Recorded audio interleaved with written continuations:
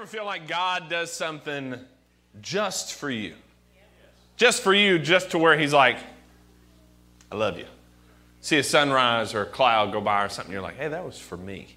Yeah. I walked in here this morning, I'm scrambled, I'm a mess. My wife ain't around helping me. I miss her. Getting all these hoodlum kids together. And we come in, the very first song that we play is an Earth, Wind, and Fire song. God's like, gotcha. It's one of my favorite bands of all time. If Earth, Wind, and Fire ain't going to do it, it's like faith without works. That's dead. Come on. Somebody say hallelujah for Earth, Wind, and Fire. No? Just me?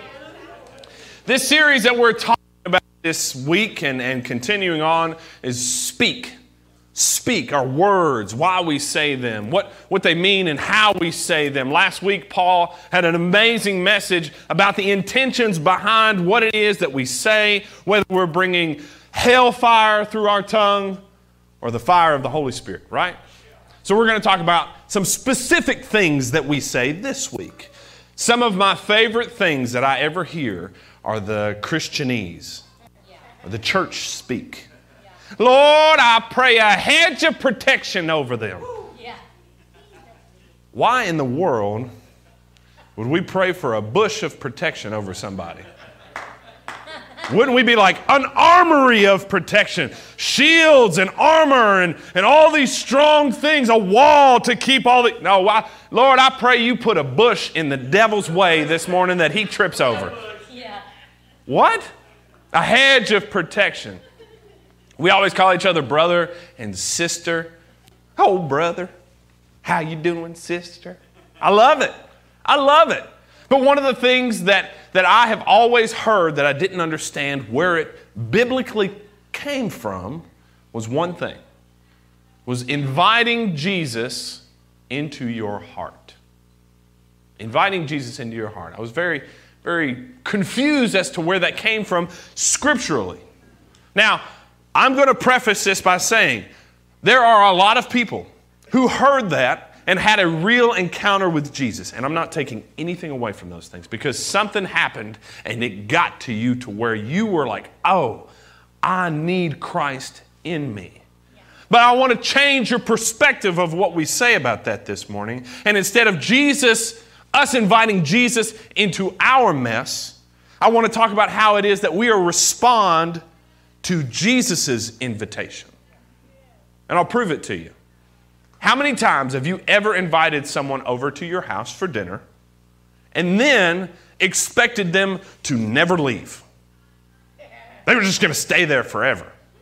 Anytime you invite somebody over, there's a certain... I want to put pajamas on. Normally at this time, I have pajamas on, and you're interrupting my pajama time. So can you go?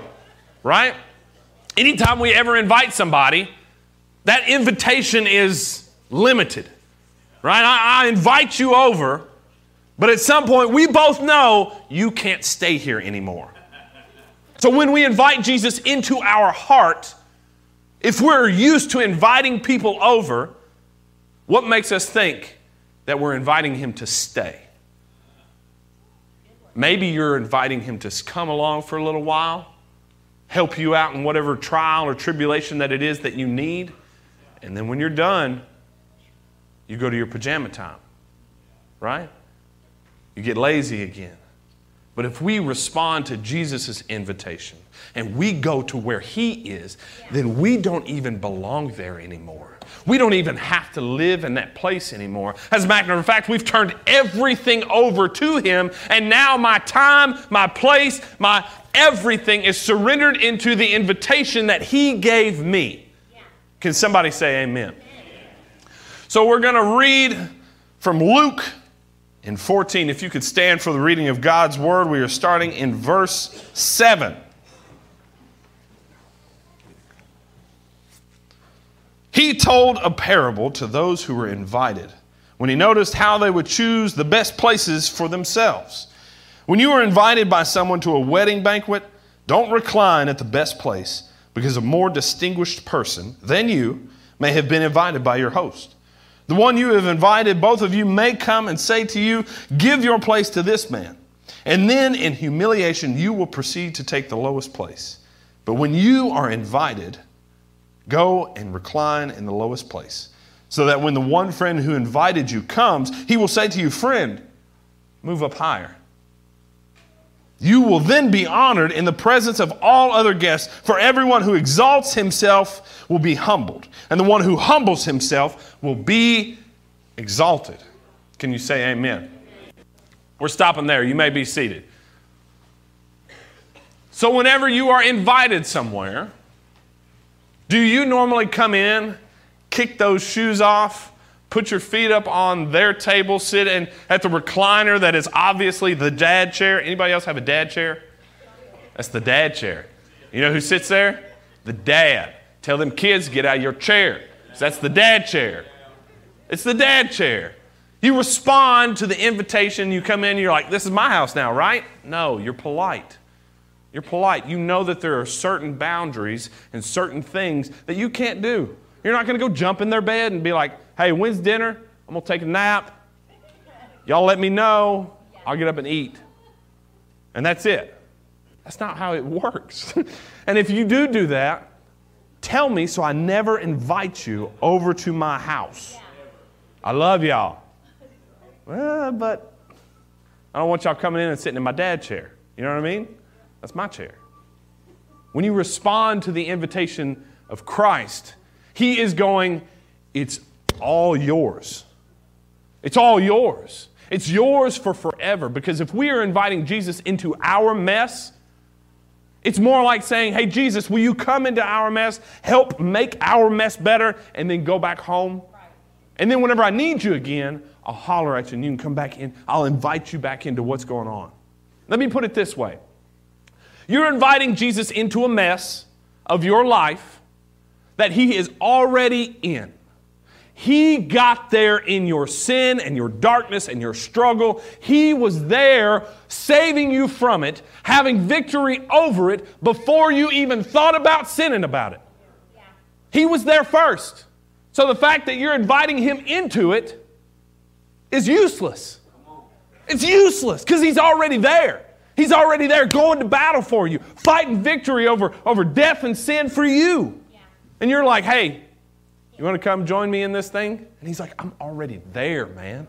I'm already there, but not only that, I'm trying to get you to respond to my invitation so you don't have to be there anymore. Because God calls you out of things. It doesn't say that He joins you in them and that's where y'all dwell anymore. No, He says you're a new creation and you don't have to be there anymore, and He calls you out of that darkness, out of that sin, out of that life, and He makes you a new creation. That's not by Jesus responding to your invitation in RSVP and letting you know when He's going to come. It's you responding to His invitation and not doing that anymore. Because then He says, go and sin no more. Yeah. Go and sin no more. I didn't plan on this. Y'all see this? I'm embarrassed by this a little bit. This happened like 10 seconds ago. It's a drool spot. For all you parents, this is a drool spot for my 2-year-old. I kept telling him he's going to raise up, he's going to hit himself on one of them armrests. I said, you're going to hit yourself, you're going to get hurt. No. He got hurt, and he ran to me. He ran to the Father. He ran to the Father. You see what I'm saying? He didn't get hurt and say, Daddy, come here. Come see how much this hurts. Come join me in this pain and this struggle. No, he got up out of where he was and ran to the Father where there was safety and protection. And I scooped him up, and he wasn't there anymore. He was with me. He was with the Father. Do you see the difference? Do you see what I'm saying? He's like, no. I don't want to be here anymore. I want to be where Dad is. I want to go over there. So he got up out of his mess and went to Him. The invitation is for you. It's always for you. It lives and breathes and died and lives again so that you don't have to be there anymore. Yeah. Can somebody say amen? The invitation is different. It's a different perspective. We're taking things that we say in church that are useless, and exchanging them for the correct ones that are priceless. Priceless. Inviting Jesus into your mess, useless. Useless. Jesus' invitation of inviting you out of it, priceless. Priceless. It's totally different. It's a different thing. It's a different thing entirely. Because if you invite Jesus into your heart, you are inviting him to live there, to dwell there, to own it. You're saying it's no longer my house. Jesus, I'm inviting you over not for dinner, but to give you the deed of the house. I'm signing away everything that I have to you. As a matter of fact, come into my house, and this is my wife, but not anymore. She's yours. These are your children. These aren't my children. This is your home. This is your family. I don't even live here anymore. Now that I've gotten all that out of the way, now I've given you everything, now what do you want from me? How is it that my will can align with your will? When I have completely surrendered, completely given everything over to you, completely and totally surrendered my life to the invitation of Christ, then things change. Jesus changes everything. He changes everything. He changes everything. He touches everything he's a part of. But when you are invited, go and recline in the lowest place, so that when the one friend who invited you comes, he will say to you, friend, move up higher. I've seen it before where we go, you know what? I've accepted Jesus into my heart, and y'all all need Jesus. You've been a Christian for like 2 days. Nope. I am Reverend Bishop Pastor the Third. I'm the Pope. I am holy and righteous now. Look out. You're like, what? What are you talking about? I got Jesus now, bro. Don't touch me. I'm holy. Holier than thou, right? Holier than thou. But I seem to recall a tax collector and a Pharisee, and they were both kneeling at the altar. And one was saying, Lord, I'm holy now. I tithe twice a week. I worship everything. I'm pretty much awesome. For you, though.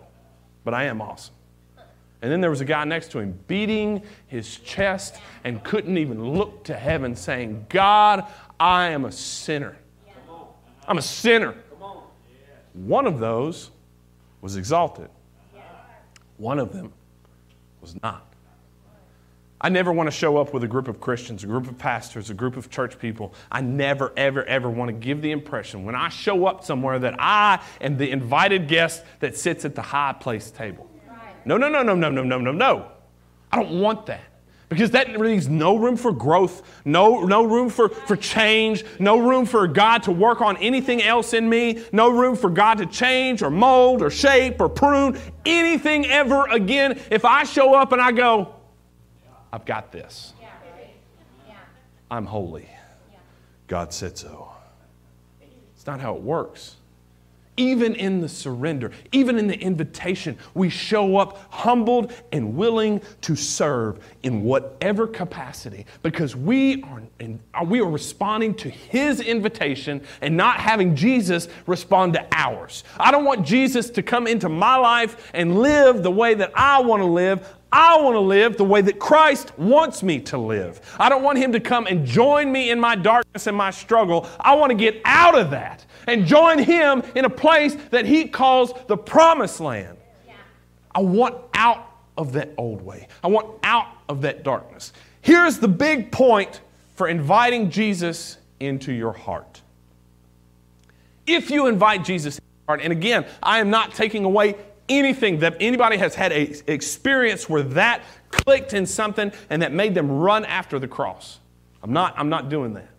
But I want to remind everyone, when we invite Jesus into our hearts, it's leaving no room for repentance. Because if we are inviting Him into what we are, that means we've never turned away from that and moved on. So when we repent and say, Christ, I don't want this anymore. I repent of this way. I repent of these sins. I repent of this life, and I'm turning away from it. I don't even want to be a part of it, associated with it. I don't want anything to do with it at all. I'm turning away from it and responding to what you want me to do. As opposed to, Jesus, I want you to do this while I'm still here, while I'm still hanging out. But it'd be cool if you were with me. That way I feel better about it. That way I feel okay about it. No, in true repentance means we're not there anymore. Means we don't dwell there anymore. We go and sin no more. Can somebody say amen? It's perspective. It's just a perspective. And it's hard to get tunnel vision and focused on ours, right? It's difficult to lose focus and only see things with our blinders on from our perspective. It's the difference between something that's useless and something that's priceless. Jesus invites you to take rest in Him. Come all who are heavy burdened. He invites you into rest. He invites you into discipleship for you to go and make disciples of all nations. And He invites you to live and dwell with Him in the kingdom of heaven. That's what He invites you to do. Those are the things He's inviting you to abide in Him, to live in Him, to dwell in Him. That is the difference. That we don't have to be that man anymore. That we get to say, I am redeemed. Redemption is something that's priceless. You cannot put a price on redemption. You can't. You just can't. And I don't want to be redeemed and still be in my sin. I don't think I can. I don't want redemption and wake up the next day and go after the same things I was going after. I don't want to invite Christ to where I am and then hold His hand and take Him along with me as I sin and sin and sin and sin and sin. Why would I want God to suffer like that? Why would I want God to have sent His Son, died on the cross, rose again in victory over death, so I don't have to be there anymore just to say, Jesus, come join me in this thing that you died for? It's useless. It's useless. It's like killing Him all over again. If you allow the grace of God to flood into you, to flood over you, to save you, to redeem you, to heal you, that grace of God that's just overwhelming and consuming and all-powerful, just come into your life, and then you have no grace for anybody else around you. You've killed Him all over again. As soon as somebody says something to you that you can't forgive them for, have grace for them for, love them for, as soon as you see something on social media that makes you mad, and then all of a sudden you're 30 comments down, there's no grace anymore. Yeah. There's no grace. You had no grace. We've lost the grace. So whenever we love someone, when we forgive someone, when we have those things, those active things that Jesus has done, changed, reworked, and moved on in us, that we have responded to the invitation of Christ as opposed to trying to get Christ to come into what we are doing. You know what? This is this raw thing, and it's okay because I got God. No. I love you. I love you. And I was incapable of doing that before, but I can now because I'm not who I was anymore. I'm not that person anymore. I've responded to the invitation of Christ, and I am no longer who I am. So it is no longer I who live, but He who lives in me. I died on the cross with Him. I was crucified with Christ. Galatians. I was crucified with Christ, and it's no longer I who live, but He who lives in me. In me. I don't even live here anymore. I gave Him the keys. I signed the deed. None of this is mine. I've surrendered. And it's no longer I who live. It's no longer I who choose. It's no longer I who think or respond or say. Everything that I do and say and be has to be a new creation, a new thing, a new person who is in Christ Jesus, can you say amen? You will then be honored in the presence of all other guests. For everyone who exalts himself will be humbled, and the one who humbles himself will be exalted. Can you say amen? You ever tried to exalt yourself? Oh, uncomfortable giggling in here. You ever tried to exalt yourself and be like, hey, let me show you what I did? You know who humbles me more than anybody else on the planet other than Christ himself? My wife. My wife will sweep the legs out from under me real quick as soon as I start feeling good. I mean, great. I'll have a good sermon, and I'll say, and people will be like, man, that was really good. It helped me. And it's like, yeah, all right, cool. God, you did something. Isn't that neat? And I'll say, Charity, what? Did you like it? A bunch of people seem to like the sermon. She's like, nah. I've seen you do better. Okay, cool, whatever. I mean, she's just, as soon as she starts to see air go, she walks up and pops it. Keeps me humble. Keeps me low to the ground, right? I'll do something cool and think I'm just awesome.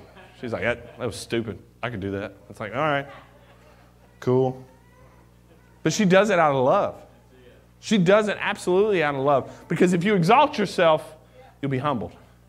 And I would much rather be humbled by my wife than through conviction of the Holy Spirit and discipline of Jesus Christ. I would much rather have that person in my life. And if you don't have someone in your life that is humbling you and trying to keep you grounded and trying to keep you where it is that you need to be, find one. Yeah. Find one. Yeah. Find somebody that can correct you in love. Find someone that can hold you accountable in love. Find someone that can tell you you aren't that person anymore. You don't have to be that way anymore. Let's go with what Christ wants. Yeah.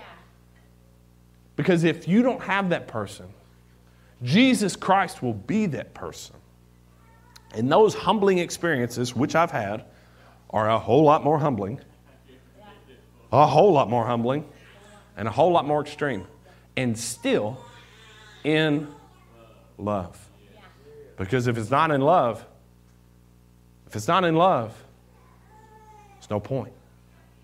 If it's not in love, if it's not grace-filled, if it's not love-filled, if it's not powered by the Holy Spirit, there's no point. It's useless instead of being something that's priceless. God's grace is priceless. God's love is priceless. God's Spirit and dwelling inside you and living and consuming and being everything to you is priceless.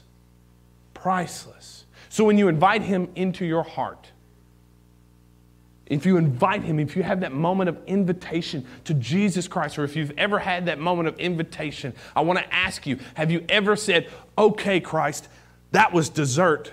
Can you give me a minute? Can you go home?